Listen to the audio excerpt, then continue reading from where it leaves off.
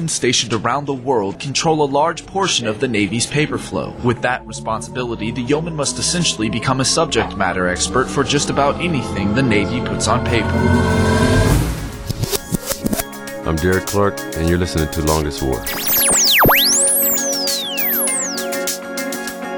Thank you for joining us on Longest War. On this episode, we'll be speaking with former Navy operational yeoman Derrick Clark. Did I say that right? Yeah, you said it perfect.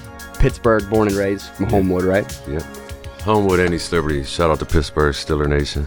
Can't say Pittsburgh without mentioning Steelers around me, but how old were you when you joined?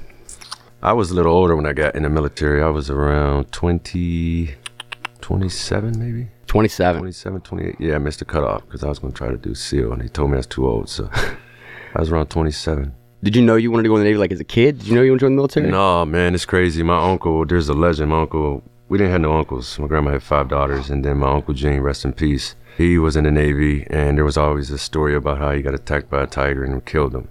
So growing up, we heard the story all the time. His pictures were all on my grandmother's wall.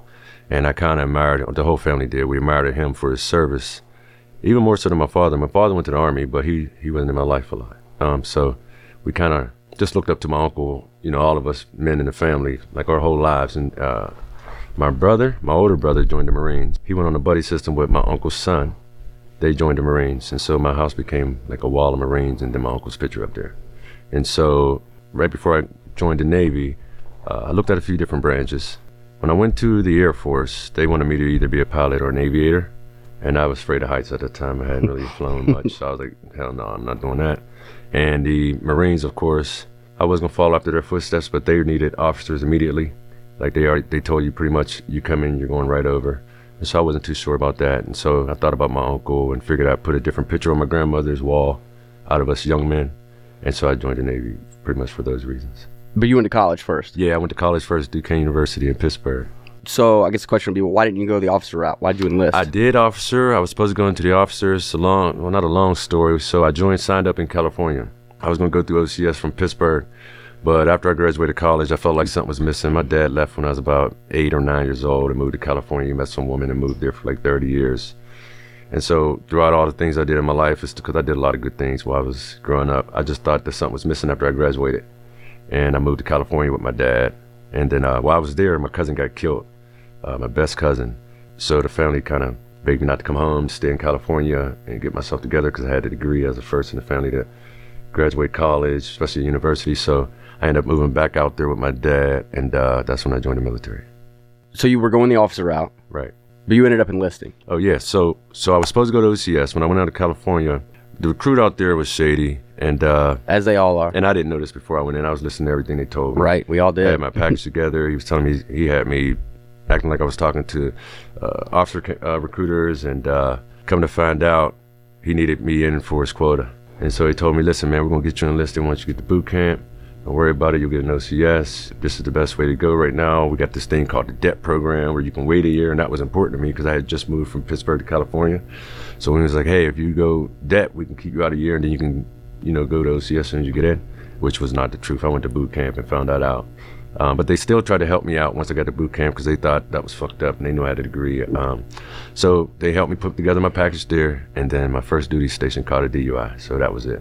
It was over. Where was your first duty station? My first duty station was Pensacola, Florida. Pensacola, NAS. Yeah. How'd you like it down there? I loved it there. See, when I came into the military, I went in as a CTT, Crypto Technological Technician. But when I did my interview in boot camp, I had like $40,000 in school loans that the military said they would cover. So when I did my interview, everything was sweet, and it was crazy because I thought I was a shoo-in. Coming from the inner city with a predominantly black neighborhood, and the lady doing the interview was black, and I was, I thought I had all the credentials, I thought I spoke well, I thought I carried myself well.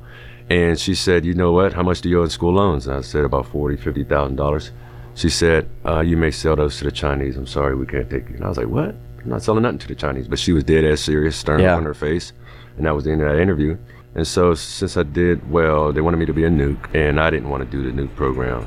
Luckily, I was 6'2", and I think one of the cutoffs was around 6'6" because of subs and whatever. So I didn't do that, and I chose air traffic controller. And so I went down to NAS Pensacola in aviation for air traffic control school. And then right when I was about to graduate, I had 2 roommates at the time on base. They went out that night. I think I had an exam or something next morning, so I didn't go. And so when they came in, I could hear a commotion, but I heard somebody moaning like, So I knew they were drunk. I'm like, what's going on? It didn't sound like no, sex or nothing. It sounded like someone moaning like, I get up, I go in the bathroom. My roommate cut this arm 18 times, slashes to his wrist, this one 15 times. So there was blood all over the place. He's sitting in the tub with his rosary beads and a Bible, bleeding like hell. There's blood all over the shower curtains, all over the walls. So my first thing is like, oh, you all right? What's going on? Let me take care of him. So I didn't want him to get in trouble because we were all in boot camp. So what I did is I wrapped him up real tight on his arms with towels, and I took the time to take bleach and wipe the bathroom up and wipe it clean and wipe the shower curtain and get all the blood up. I take him down on the quarterdeck, first floor. Normally we're not allowed out that time of night, but I had a little pool with the guys down there. So I just wrapped him up and acted like we were gonna go smoke a cigarette.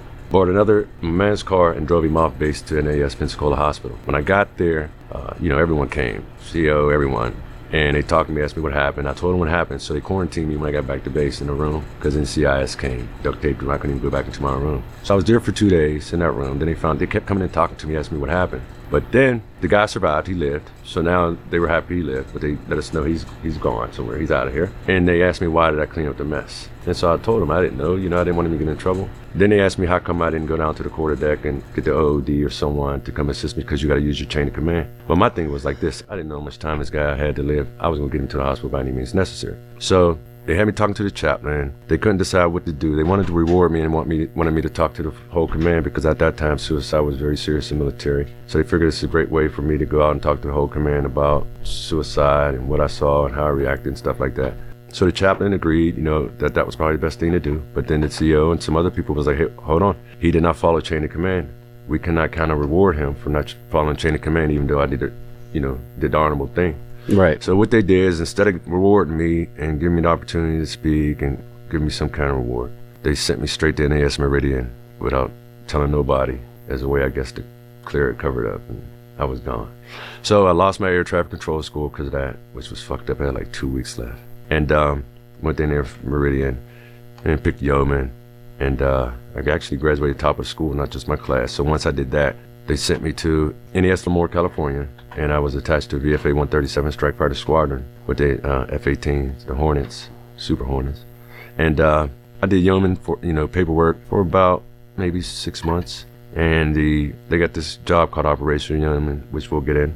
The person that was doing it was leaving, so they picked me to do the job. So what is a operational yeoman? What do they do exactly? A yeoman is like a paper pusher. They handle all the personnel, office stuff, shit that goes on in the office, whether it's records, writing memos, anything, answering telephones, just taking care of the people in your squadron or your command. What an operational yeoman does is we deal with the pilots, whether we got to log their flight hours, whether they did touch and goes, go-arounds, like anything they had to do to go into their logs, because pilots keep detailed logs of everything they do. We log them into their logs and into a program called Sharp 5.1, which is a computer-based program. So at wartime, whenever we do like 100 sorties, 40 sorties a day, sortie is like when a pilot goes out and drop bombs and come back whenever they're needed. We just log down what bomb they dropped, whether it was a JDAM or whatever, how close they came to their target, whether it was a direct hit or how far off they came, and pretty much the flight hours that they log at the time and the campaigns that they're in. How would you get that information on whether they hit the target or not? Actually, we would have to watch the videos. So the pilots would come in the ready room. They record every mission, and then that ready room is sweet. If anyone's been on the carrier, got like movie seating, big screen TV, and then you'd sit there and actually watch the bombs. And then they also had another program that they used that'd tell us directly, pretty much what it was, however close they got, and then we would input that into their books. And then this was in the Persian Gulf? Yeah, we did a lot of relief for the Marines. So Iran had a no-fly zone. So we'd have to go up and then provide relief to those in Iraq when they needed it. And then if they called us over to Afghanistan, because they had no fly zone, we'd have to drive all the way down around India and go up in Afghanistan and provide support up there. So it was a bunch of back and forth. All right, so like I've been on the ground before and watched JDAMs drop. What does that shit look like from above, man? Because from the ground, it's fucking gnarly, it's dude. It's the craziest shit, and that's where a lot of my PTSD comes from, because I still see some visions. There was just some of the bombs I really, hit home, only because I was a religious guy, and after watching this shit every day, the pilots are happy. They're high-fiving and clapping. And we're on the ground. We're doing the same shit, man. Yeah, but after a while, it gets you sometimes. But from the sky, it looks like you see crosshairs. You'll see whatever target it is, and then you see the target, and then just a big cloud of smoke, and it's gone. Is it like the black and white, like thermal sight? It's like grayish white soap. I mean, so smoke, just a big, because it's sand over there, so it's just a big cloud of smoke, and it stays there for a while. By the time the pallet's gone. So they've got a camera on the bird. There's a camera on the bird, I believe, but I think what we see is from the pallet's view. Oh, so like when he's crosshairs, whatever the pallet sees. Gotcha. Yeah, so. Damn, that shit's wild. Yeah, it's crazy. I didn't know that there were guys watching on a ship in the Persian Gulf, like we were calling in JDAMs on dudes. Yeah, I'm out now, so there was a lot of stuff because of my clearance I wasn't allowed to discuss, but I'm sure, I mean, people know. You can go on YouTube and see some of this stuff now. It's crazy. Oh yeah, WikiLeaks, man, has released so much shit. Yeah. Did you like that job? I loved the job at first. You understand, like I did 2 tours, one 7-month and one 9-month. So the first tour is when I pretty much took over, and I had to learn the job and learn the different bombs and stuff like that, because I was a yeoman. We didn't know that stuff, so I started hanging out with a lot of the AOs and learning, different bombs. And first tour was tough for me, so I asked to come back early because it was stressful for me at first, doing that job. But second tour, I tried to get out, and they wouldn't let no one else take it over, so I just learned to love it. After a while, you start to hear the radio calls, like Marines will actually call in for support. So after a while, you just feel like you're doing your job, so. Yeah. As long as I'm proficient, they're proficient, so. So how many years did you do total? I did 4. I did 4 years, 2 tours and got out. What rank did you make while you were in? Well, that's funny. When I got my DUI, I was supposed to go up to E2, which is, if anyone knows, is Petty Officer Second Class. E5, I'm sorry, Petty Officer Second Class. I passed the test, scored, and was supposed to get it put on. But because the incident happened, even though I passed before the incident, because it happened before it got pinned on me, they took it and then gave me half month's pay times 2, dropped me all the way back down to E3. Did you get extra duty, any of that stuff? Yeah, I got half month's pay times 45, 2. 45? I got 45 days restriction. I had well, they tried to give me extra duty, but after my restriction, they needed me back because we were about to go right back over. So our turnover time wasn't that long. So they just, made me pretty much apologize for everything. And the half month's pay is the killer, man, because you ain't making shit for money to begin with. Yeah, that was the killer. And then, I think I couldn't come off the ship one time in Singapore. So I think the first 2, instead of giving me extra duty, they was like, all right, the first 2 ports, your ass is on here. So, well, that may have made up for the money, though, because you saved what you would have spent on shore, man. Sure did. You ended up saving that shit. I sure did, man. Especially Singapore. I love 4 floors of horrors, man. That's just crazy. Some mall out there. It's unbelievable. So you did 4 years. Did you ever think about re-enlisting? Yeah, I was going to re-enlist, but because when I got out, I came back home. I got in a little trouble when I came home. During wartime, they let me come home and see my brother. He had got stabbed. One of my dad's sons, not my real brother. And so when I came home... To California? This is Pittsburgh. Oh, okay. My family's originally from Pittsburgh. My dad just moved out there. Ah. When I came home, my little brother, he had got stabbed. So they let me come home. If anybody know in the war, they don't let you come home for shit. Get that Red Cross message. Yeah. So I came home. I think they figured I needed a break anyway. And then my little brother, which is crazy, my real little brother, we're 1 year apart, same birthday, so we fought all the time growing up. He's drunk. And we went out. We both got drunk. I almost seemed like he was the only one drunk. But I had to get back. I had my family at his house, my girl, my new daughter. He had his girl there. And he wanted to use me, say he was out with me so he could mess with another chick. You know what I mean? Typical guy. My brother's home. We out. But so I was like, no, I got to get back to the house. So I went back to the house while he was with the chick. He comes back to the house and tries to stunt and act like, oh, man, you left me. I'm like, man, what are you talking about, man? We out. You know what I mean? We're leaving. I'm about to leave tomorrow. So he acted like he wanted to pick a fight with me. I'm thinking he's just throwing off for his girl. But he socked me while I got my baby in my hand, and I hit him and knocked him out.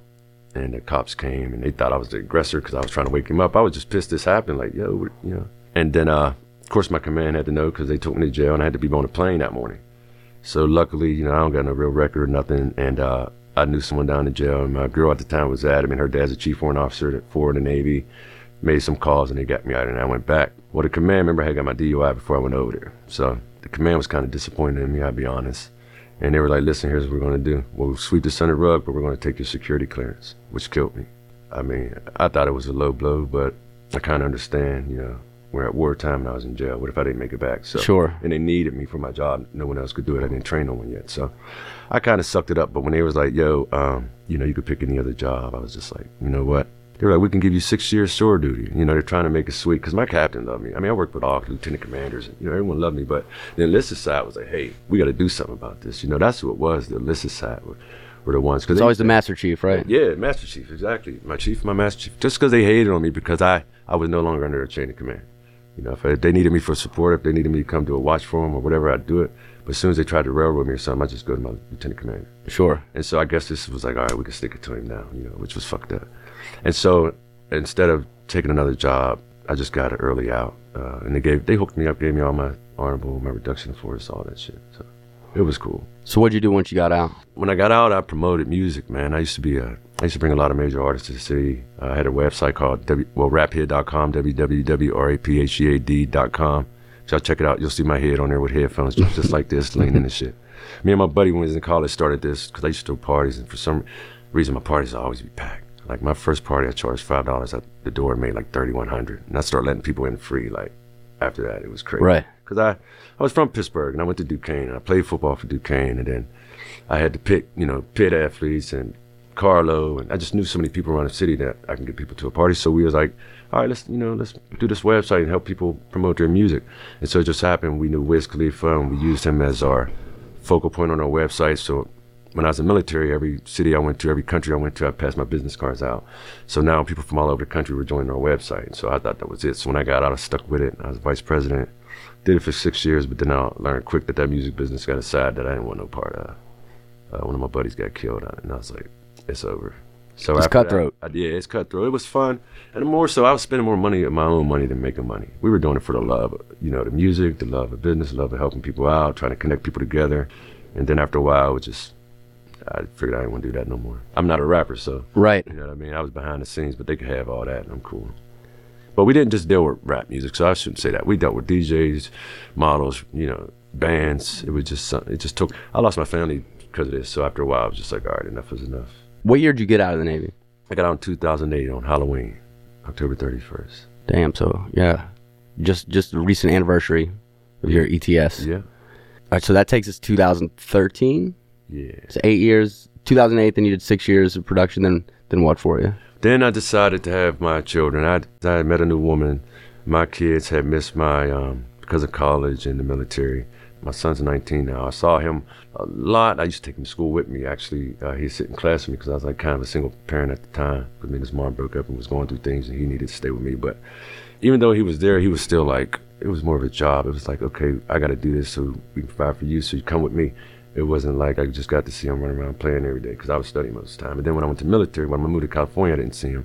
And then I went to the military. Of course, I didn't see him for 4 years. So when I came back home, I got to see him, but now he's a teenager. It's different. I'm trying to spend as much time with him, but he want to hang with his boys now. So I didn't get to see that. And then my daughter's mom, she left me in California with my daughter, and I didn't get to see her much at all. Still don't. So I just took that time to have my own children, who are 6 and 4 now. Little girls, right? Yeah, yep, Dario and Donna. So took that time, was a stay-home dad for about 2 years while she was pregnant. Doing, I worked, but I became stay-home dad just to help her out. And I loved it, man. Reading to my kids, just raising them, just making up for some of that time I missed.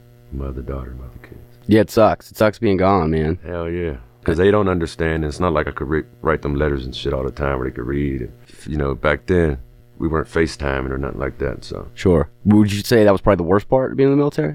Being away from my kids? Yeah. Yeah, definitely by far the worst part. I think all of us that have kids that deployed would definitely say that was easily the worst part. Yeah, definitely. More so, the worst part is not knowing if you ever come home again. That's it, man. But the kids are on my mind all the time. You know what I mean? Because it's like, like the first time I deployed, I wasn't married. Second time, I was married with a kid. And I wasn't worried about my wife, right? I was like, well, if I get killed, something happens to me, she's a grown adult, she'll be fine. Right. But it was like my kid, the fuck's she gonna tell him? You know what I mean? How's this gonna affect him growing up without a dad? Mm-hmm. Especially when you're doing it for them, because in the back of my mind, every day I'm out there, I'm doing it for my kids. So yeah, I feel you on that, man. That was definitely the worst.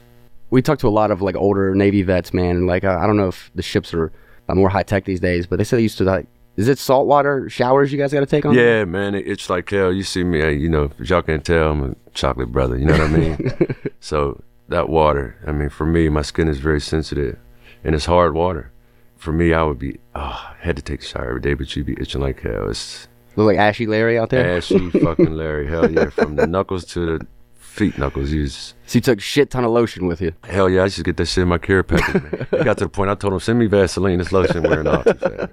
Fuck that, I come out shiny as hell. How was the food out there on the boats, man? For us, the food was bomb because we always knew we was going back over. Remember, I told you we had to go from Iraq to Afghanistan. So for us, man, it was good for us because they knew we was getting steak, Anybody that knows the Navy or been on a carrier, when you get steak, lobster, and crab, you know you're about to go do some shit. So we were getting a lot of that shit, man. The food was excellent. And plus, I did my TAD in the galley, so I got to meet a lot of the chefs. I had to do my TAD when I first got there because they needed me to be ready for whenever. So I did my 90 days quick and got to learn how to maneuver in the kitchen. So I go in there and make my own shit, you know, get my own steaks, and then you got your boys in there. So, but other than that, the food was excellent, man.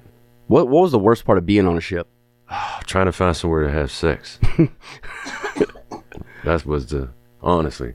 Other than that, everything else for me was gravy. Actually, the worst part about being on it, but that is true. So those Navy guys out there know you don't want to go in that refrigerator. I've heard like the supply NCOs or whatever, they like had their own storage rooms and shit. They would rent them. They'd rent them out. Yeah, you go in the storage room. There's like a big ass pipe. You have to go in and then climb under the pipe.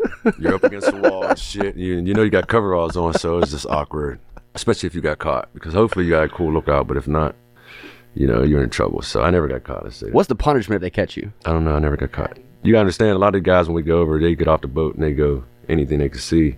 I just didn't do that at a girl, but I did. I wasn't faithful, but I just found something on the boat and just rock out with that for that time we were over there. And then, but the worst shit on the carrier actually is there's so much going on. It's very, very, very dangerous from top to bottom. Doesn't matter where you are. There's so many people, so many mechanics, so many jets turning, so many helos, you know, getting refueled and moving. I mean, the worst part is just not knowing if a fucking fuel tanker drop on your head while you're walking through the hangar, or if you get blown off by jet blast or anything, JP fuels. I mean, it's just, the worst part is not knowing what's happening in the next berth, the berth next to you. Or if you're up on the flight deck and some shit's happening down in the hangar and you don't know about it. Because you got to if it's a fire, we got to put it out. You know, we can't call the paramedics or firemen. So, you know, we've lost some people just from freak accidents on the boat. So the worst part is the danger of... It's like everything around you can fucking kill you. Every fucking thing can fucking kill you. We talked to a guy a couple episodes back that he worked on the flight line, and he would like direct them in at night and shit. And there was one of the birds that was so quiet, like you couldn't hear it. It was one of the prop birds. Right. And he says he goes there at night and he comes like, I don't know, within like 2 feet of it. But it's so whisper quiet, like he almost like walked right into the fucking prop of this thing while it was running. His fucking head off. Cut everything off. It's just like we've had stories of people getting sucked up in jet engines, getting blown over. I remember one time they said a guy, I didn't see it, but I think he was on a ship, maybe the tour before us.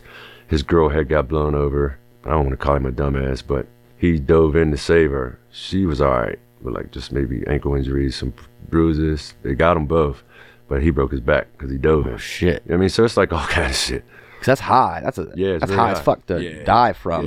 Yeah, and I think that's where he messed up because he tried to dive in after her. So anything could happen, man. It's just... Yeah, fuck that. And then if you get spits and shits, I don't know if that is, but the whole boat, oh man. The whole boat get it, then you know you gotta deal with that. So it's just like all kind of shit goes on a boat that people don't know about. What was the best part about being on the ship?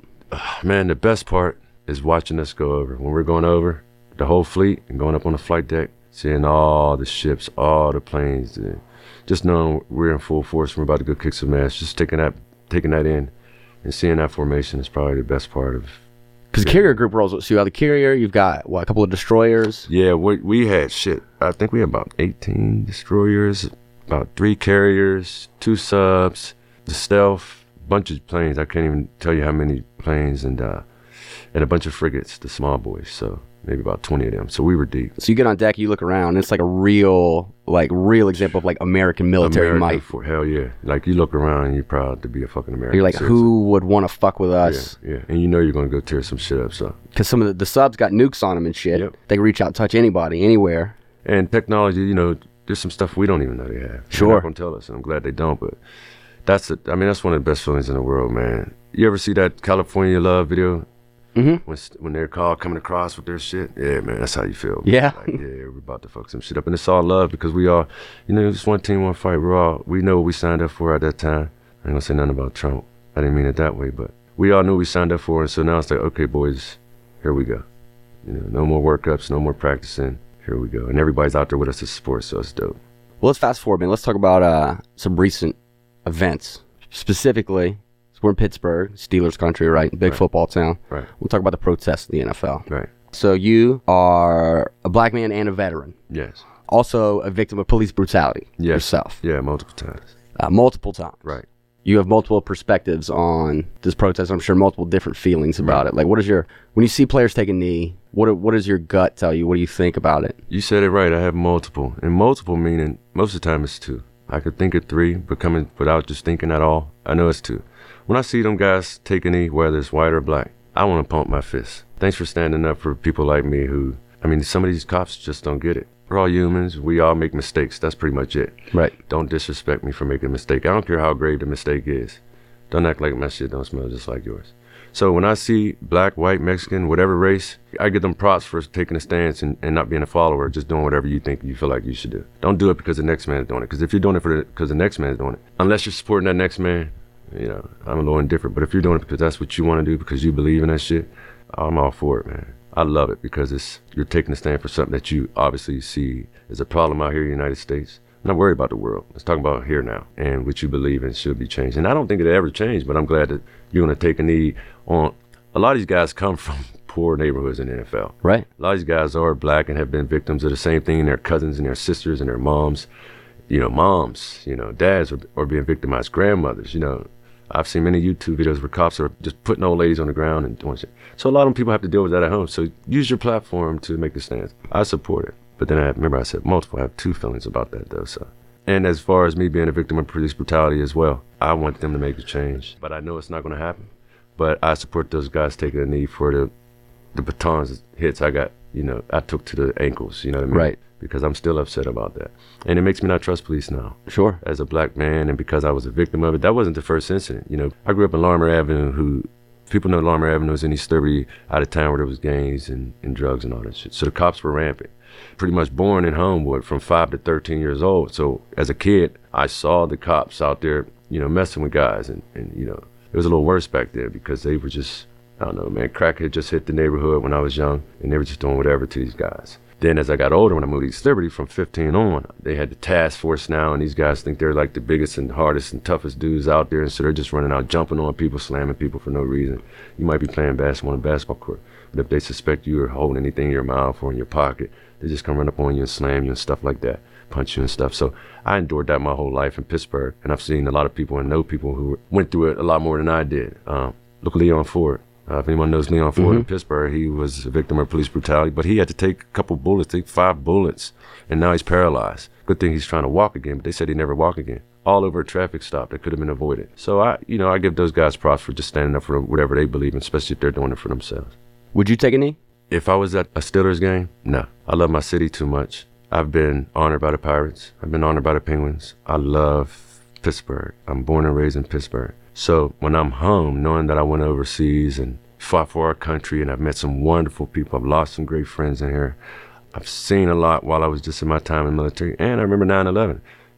We believe that the plane that went over Duquesne University was the plane that crashed in Shanksville because of the hitting. So when I'm at home, I think there's too much pride. Even though the shit that happened to me in Pittsburgh, I forgive them assholes because they're never going to take my pride away from my city, my black and gold pride. I'm never going to say, fuck them, I'm leaving Pittsburgh because the cops are racist or they beat my ass. So at my home stand, I don't think so, because when I see that flag, no matter what event I'm at, whether it's a Penguin game, Pirate game, Steeler game, I have mixed emotions when they play that song. So it's weird too being in Pittsburgh, because I'm not from here originally. I'm from Alabama, but coming to Pittsburgh, Pittsburgh has a unique history related to race and sports. Right. I don't know, most people know this, but the Pittsburgh Pirates were the first team ever to field an entire lineup 1 through 9 of all black or Hispanic players, and it wasn't intentional. Right. Manny Sanguillen, the catcher, talks about squatting behind home plate, looking out, and saying "Holy shit!" And no white dudes out here right now. Right. It's just the managers want to put the best 9 on the field. Football, we got the Rooney Rule, man, because owners of the Steelers thought hey, this is bullshit. Only white coaches get interviews for jobs, so they made it a policy to always interview people of color for these positions. So it's real complex dynamic in Pittsburgh, with race being kind of interwoven into the sports culture as well. I feel like the Pittsburgh sports teams have been on the right side of these issues most of the time, but it's complicated for sure. Right. I think so, man, and that goes back. Remember we had the Homestead Grays. Negro baseball was used. Josh Bell, Satchel Paige, man.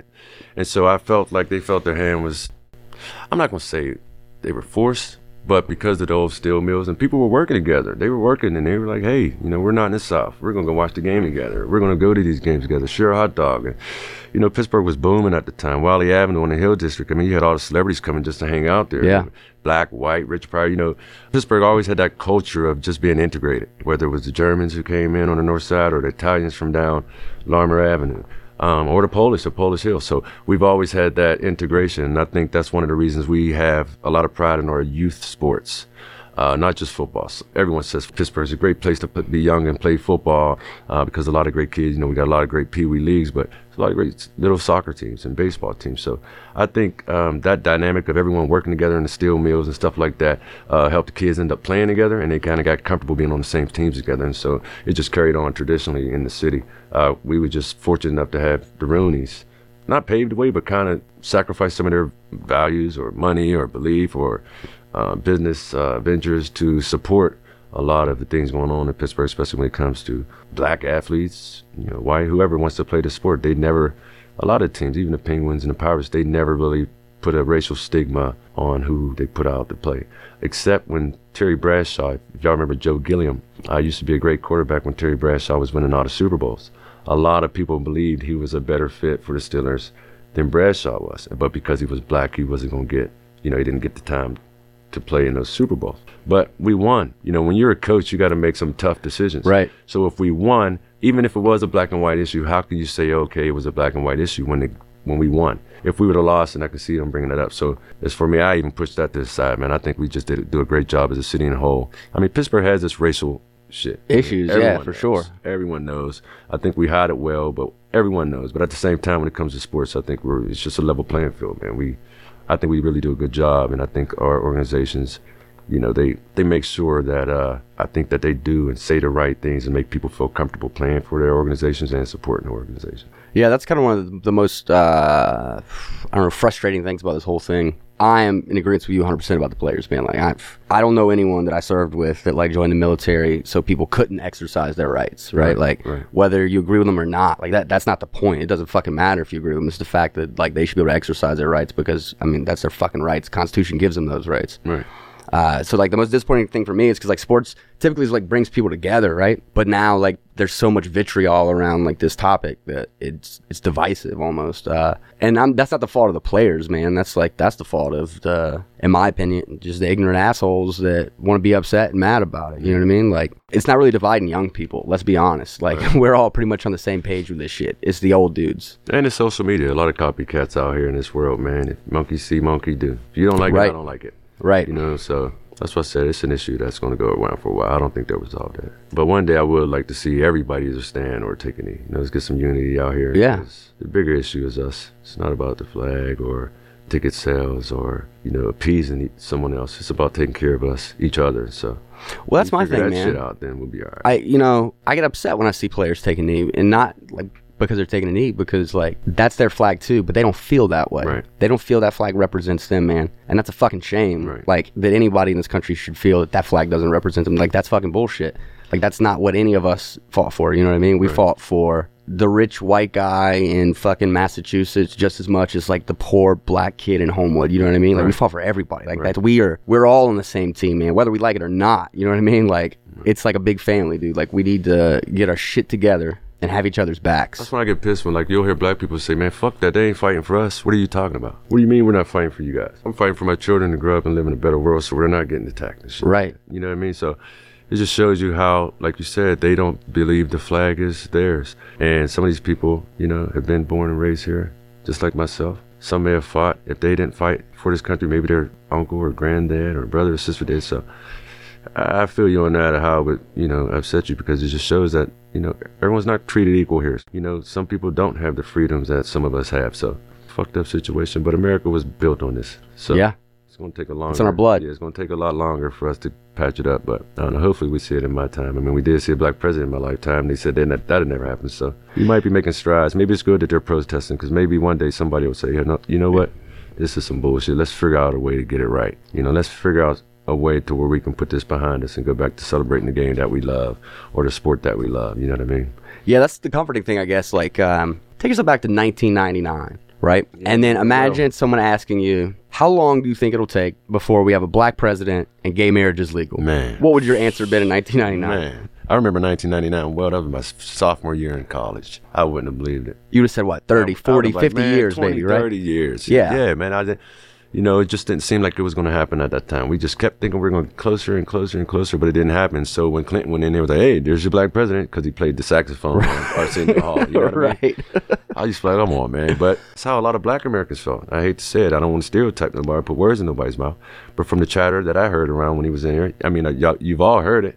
People would say, y'all got your black president. So at 99, we didn't think that, and especially gay marriages. Whoa. Legal when it was frowned upon. They had just in 99, remember, they had just taken religion out of schools. You couldn't even fathom that a couple years later, not even 10 years later, gay marriages would be legal. It's crazy. In 99, we were teasing Richard Simmons for all them damn videos he was coming out with. You know what I mean? Right. It was just crazy. So that's comforting, man, because things can change quickly. They can change real quick. Public opinion could change. I mean, yeah, even with just gay marriage, like the polling in the 90s, like, do you think gay marriage should be legal? Was like, 20, 30% approved of it. And then now, 95% of like people under the age of 50 are supportive of it. So that, I think that's something to be hopeful for. I'm glad you brought that up, but if you remember, just like the knee issue, they fought for that. There was a lot of people protesting for years. They were going to other cities to get married legally in that state, but not in their home. And they were fighting, going to the politicians, going to the polls. So, they fought for that, and good for them. I'm not in support of it, I'll be honest. I just that was never my cup of tea. And sometimes I realize it doesn't affect me. I don't love that person. That person loves that person. If that's what they want, and if they fought for it and they won, then let them enjoy their time, man. That's what it takes. It takes fighting for it. Like, nobody's just going to give anybody rights, man. Right. If that's one thing we should learn from American history. And who am I to judge? People don't just give rights away. They're hard as fuck to get. Yeah. But once you get them, hard to take away, too. Right. What else? You got out of your way to, like, engage youth? All the time, man. I've been doing this forever. This is nothing new. Growing up, I'm going to give you a little bit about my background so you can see where this passion comes from. My mother was on crack cocaine. Once my dad left, she just, it sent her to a spiral. So, I pretty much had to fend for my little brother. My older brother he moved with my grandmother. So my little brother and my sister. So I had to follow her around and go through some of the same things that some of these kids whose family member or mother or guardian or father might be experiencing on a drug. Okay? It's not just going to be crack cocaine, because there's kids out here everywhere whose family may have some kind of habit, whether it's alcohol, sugar, whatever the fuck it is, there might be something out there. And so I had to go through the trials of that for about 13 years of wondering where's mom, when she's coming home, and also making sure there's food to eat and stuff like that. So once I got through that, and she's clean now, probably like 17 years, thank God. But once I got through that, that's when I ended up going to this school, Kiski Prep. I went to a school called Westinghouse in Homewood, where there was a metal detector. You carry guns to school. I used to take a 12 grade 7 and 357 Magnum to school every day. My brother was a Crip. When him and Sean, remember I told you him and my cousin joined the Buddy Pass? They both were Crips. So when they decided to leave the Crip gang to go to the military, someone called my grandmother and was like, if Darnell leaves, we're killing your whole family. So my grandma's a religious lady, and she used to have us all at her house, so it scared the hell out of her. So she shared it with the family. But my brother, they were like, we're gone, we're trying to do something better for our family. So they left. Before my brother left, he came and gave me this little brown little bag with like a tan fucking stripe on it, with a one-shot 12 gauge that every time you shot it broke apart, with duct tape on it, and a 357 Magnum. It was like, protect our family. I was only like 15, 16. But that's what was going on in the neighborhood at the time. That's a lot of weight to put on the shoulders of a 15-year-old. Yeah, but you understand, we ain't had no uncles, no dads, so I looked up to my brother. Sure. So if you told me to do that, that's what I'm going to do. And so I used to take it to school, Westinghouse was a Crip neighborhood, and I had now moved to East Liberty, which was Marmor Hoods. They were all black. But just growing up in that lifestyle with the gangs and the drugs, and, I was one of those kids. So now that I was able to go to Kiski Prep after that, a great school out in Salzburg, Pennsylvania, boarding school, and gave me some other values. I already had the religious values from my parents and taught me how to just be around other people. The inner city was predominantly black. You go to Kiski, one of my best friends is from Korea. Another one of my best friends was from Germany, and of course the people that was from Pittsburgh. So I ended up building some great relationships there. Then I went back home when I had my son. I tried to get back into that same lifestyle, and I just wasn't feeling it no more. So 2 years later, that's when I applied to Duquesne. I had already got scholarships like Bucknell and stuff for football. So Duquesne had accepted me when I was in Kiski, so I applied there. When I went to Duquesne, I got accepted. I did well there, played ball, graduated, even though it took 5 years, but I had my son. All during that transition, I was still seeing the people that I left behind in the neighborhoods. These kids were growing. They were going through this and that, going to jail, getting killed. mom's not doing too well. So I kind of felt blessed that I was able to do and achieve these things, kind of like I still do now. Then I joined the military, you know, so I'm able to see the world, and I'm serving my country, and I'm meeting great people, and then I come home and I see the same people. So all through that, every time I would see a child or someone I knew in the community, I would always try to teach them either something valuable, like a lesson that they can remember, or how to be a man. I wasn't into just feeding them money just so they can go to the store. I wanted to feed them some knowledge. Yeah. So I started a school called the Neighborhood Academy in Pittsburgh. By me going to Kiski, they modeled that after me and said, hey, these at-risk youth can learn, which sounds fucked up today, but at the time, that was their slogan. I helped raise like $10 million for that school because of my life and going to talking to bankers and companies. And so I started mentoring to them kids while I was in Duquesne, while I was in the military. Coming back, when I graduated Duquesne, I actually took my diploma, my degree, the first 2-3 days I had it, and went and put it up in that school for like 2 years just to motivate some of these kids in our community, just so they could see that and say, hey, I did it. So even with Paul Abernathy, great guy, I did some free volunteer service up there with him for years because my mom was assistant director up there. So, we love Paul Abernathy around here, man. Yeah, shout out to Paul, man. And so it's always been a part of me. My mom's she's a caring person. She takes care of everybody, feeds the homeless, cooks for the church every Sunday. We just have that in us to care about people. And by growing up the way I did, and I just want to teach these kids that, hey, you are somebody. And if no one's going to pat you on the back and say, good job, or show you how to do this, then I got all the time in the world to teach you. So when I'm with the Mission Continues, I get around these kids and I see myself in them. It doesn't matter if it's a 5-year-old, a 6-year-old, a 15-year-old, a 20-year-old. I see myself in them, and I just give them the same game. I call it game, but it's knowledge that I wish somebody would have given me when I was their age. I wish a stranger, which Jody Moore did, help me get into the school. But I wish there was more strangers out there that actually cared about me, opposed to being worried that I'm breaking their car. Right. Funny thing is, when I was in East Liberty, I'd be walking across the street, and if there was a white or Asian or any other person in the car, all you hear is the doors locked. You know what I mean? So I don't want these kids to feel that stigma. I want them to feel like, hey, this guy care, and if I need any help or any questions, I can go up to him and be comfortable.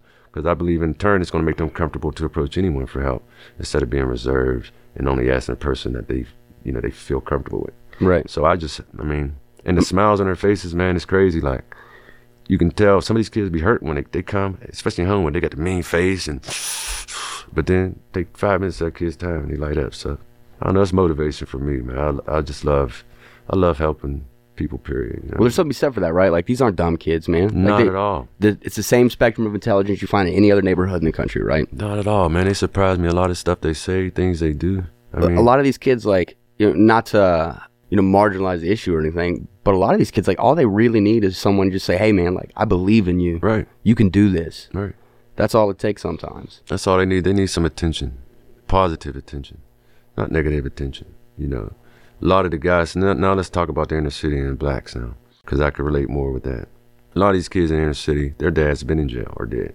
They're growing up with just their moms, if they got their moms. Most of the time they do. She probably struggling. Their family support is probably not there, because it probably came from a broken home, where the dad's family probably doesn't mess with the mom's family. So they're out to fend for themselves sometimes. They got to learn from YouTube, and you'll be surprised how many people are teaching their kids just by giving them an iPad. And kids now, 6, 7, 8-year-old know how to swipe through YouTube with no monetization. So they're learning from technological advances of social media now. I want to give them a human voice, man. I want them to believe in what I'm trying to tell them or convey to them or show them or just monitor me by my actions. You know what I mean? And so that means a lot to me when we get on it. It doesn't matter if it's Homewood, Bethel Park. I don't care. I don't care what color they are.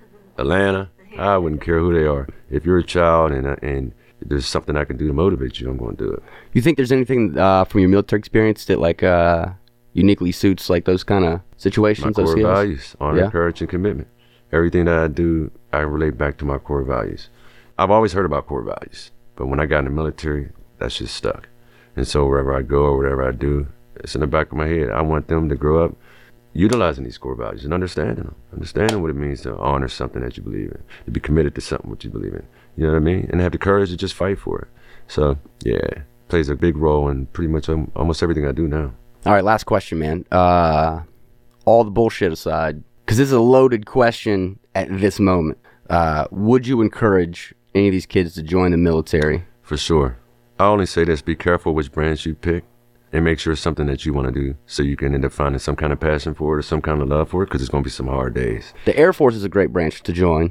Join the Air Force. Don't join the Army, don't join the Marines. Coast Guard, Air Force, those are pretty good branches. Be a merchant marine, man. You might love it. You know what? What I would tell them is, because I don't want you to join just because you believe it's a stepping stone, because it might not be a stepping stone for you. You're going to miss out on a lot of stuff while you're serving.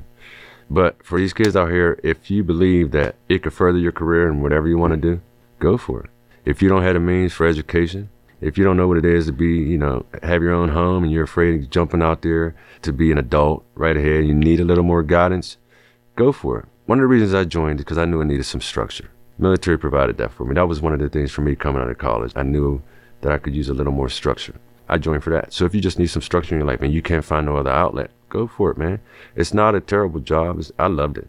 And it could open up some doors for you, not just job-wise, but you'll meet some wonderful people. You'll travel the world. But you got to fight for it. You got to understand that, you may go to war. So as long as you weigh all your options out and you believe it's a good fit for you or your family or your lifestyle, without having the regrets, because there are going to be some, I'll tell any child to go for it. All right, so now I lied because that was a really good answer, so there's going to be a follow-up. Do you feel like everybody gets a fair shake in the military? Hell no. No? Hell no. Because of my personal experiences, no. There is hidden agendas. I don't want to talk against the military, but... Oh, no, we're all about that on here, man. Okay, well, say no. No, because they, you do whatever they need you to do. It's not like you can always do what you want to do or what's best for you. And if you fall through the cracks, that's just what it is. There's not too many people that's going to care. My situation, I was supposed to go OCS, had everything laid out. I made one mistake, and it was like, fuck you. And then after that mistake, they always look at you and judge you by that mistake. Since I got the DUI, I had that stigma on me the whole time I was in the military. They thought you were shitbag. Yeah, thought I was a soup sandwich, as they used to call it. And I used to prove them wrong. I'm not. I did some great things, but it doesn't matter. There's other people, who went through worse shit to me. So I don't think everybody gets a fair share. It's pretty much based on your command and your, what's a good word for this? How you handle whatever the fuck is thrown at you in the military. I'll say that. If you cry about it, then you might be like one of those guys that say, no, we don't get a fair share. If you just suck it up, man up, and just do your job, then you'll get through that shit. Because everybody's different. You got to deal with attitudes. You got to deal with people, some people are just mad at you because they wife cheated on them. You know what I mean? Like, it's too much bullshit that goes on, too many politics that go on in the military. So there's no way everyone's going to get a fair share. It'd be great, but nah. Too many personalities. Too many chiefs trying. Too many type A personalities, for sure. Yeah. So, Marine. I love the Marines, by the way. Semper Fi. Don't lie. No, dude, two of my, man. Marines are fucking dummies. You want to know a funny ass story, man? So every time I go to a Navy event, if they play the Marine fight song, I sing it word for word, and people be looking at me like, what the fuck? But, I love that shit. My brothers, we looked up to them a lot, and when they joined, it's just going down to Paris Island, going down to Camp Lejeune as a child, you don't forget that shit. Well, how long did they stay in? 4 years. They got stationed. One got stationed. My brother got stationed in Okinawa, Japan. And my cousin hit his staff sergeant and got kicked out in Pendleton. What were you saying, Steph? Do you think race played any factor in that? I know race played a factor in it. It's just going to be hard to get racism out of everything, especially in America. But, there were just some cats that could speak that language. That's what I'll say. You could talk that talk, and you had similar skin tone, whether it was the Filipinos looking out for the Filipinos. It's not just a black-white issue in the military. One of my boys were talking to me the other day about how we fought right alongside skinheads that when we out, they're, against us. And it's true. We were in the military fighting and being the best buddies with these guys that you took their shirt off their back. You're like, yo, where'd you get that at? You know what I mean? Right. The SWAT's got tattoos. So race was always going to play a part in the military, but I think they do try to do a good job of integrating. That's because now guys are starting to have their own opinions, especially when it comes to politics. We're cool as hell with each other when we're over there, you know what I mean, or on the boat. So well, that's the thing. When you're in the shit together, none of that matters. None of it. When you're in the stink of it all together, none of that shit matters. I was telling somebody the other day, let's say I'm a white dude. I'm a white guy. I get shot, right? I have zero fucking concern for the color of the skin of the guy whose blood they are giving me. You know what I mean? Like, that shit does not matter whatsoever. Right. Conversely, you get shot, you don't fucking care if it's a white guy's blood. You don't care if the blood you're getting is from a kid whose daddy was in the Klan. Like, it doesn't fucking matter, man. That's your boy, that's your brother now. Once you separate, man, it's a different story, right? Like, go your separate ways, who knows? But just like my man who committed suicide, my roommates, those were two white dudes. The dude that tried to commit suicide was white. I didn't think twice about helping him out. That was my man. Right. I had only known him about 4 or 5 weeks, but that was my man. It's like your family. You're automatically family. And just like family, you're going to fucking fight a lot because that's how it is. But when it comes down to it, everybody's got each other's backs at the end of the day. Right. The good thing I love about the military, though, the U.S. military, I'll say, is because it seems like it's always getting better every year. look at these events. Some of these events I go in, man. You know, we don't give a fuck. It's every, you know what I mean? Every nationality is here. So I think the U.S. military, we're doing a better job as far as the racial things. Because we just, I mean, hip-hop came out, man. Who don't love Snoop Dogg? You feel what I'm saying? Like, I believe it helps. I mean, I believe it helps. You know, times are changing and people are starting to realize, you know, you're having people with interracial relationships. We got women in the infantry. Women in the infantry. You know what I mean? So times are changing, so it'll be all right. The military's always been at the front. I mean, it's not moved as quickly as it should, but it's always moved faster than the civilian population. Yeah, because we're forced together. Yeah. We're forced to eat shit together and shave. Like, there were black generals long before there were, like, black CEOs, you know what I mean? So that's one of the positives, man. Like, it's real hard to keep your prejudices once you join the military. Yeah, man, because because they go out of their way to put you with a motherfucker that you should not like. Hell yeah, nut to butt, right? Yeah, nut to butt. They're like, hey, those two look like they'll fucking scrap. Hell yeah. Make them battle buddies. Yeah. Make them do everything together. Yeah, they did a great job, I think, at least from the time past, I'll say 20 years of breaking color barriers in the military. Because I didn't have any problems when I was in there. If anything, I was the one trying to meet people, and they were trying to meet me and hang out. So I never experienced that really in the military. So, Gretchen, I'm assuming you don't regret joining at all. Hell no. Hell. The good and the bad, it was all worth it. The good and bad, it was all worth it. Hell yeah. All right, I think that's a wrap then. All right, and a shameless plug, if you're ever out and y'all see an event in Homewood with the mission continues, come on out and volunteer with us, man. We're going to have some fun. Do it. Or up in the hill with Father Paul Abernathy. Yep, or on the hill with Paul Abernathy at Focus Pittsburgh on Center Avenue. That's right. All right, thanks so much for joining us today, man. I appreciate you being here. No problem, man. Thanks for having me. Yeah.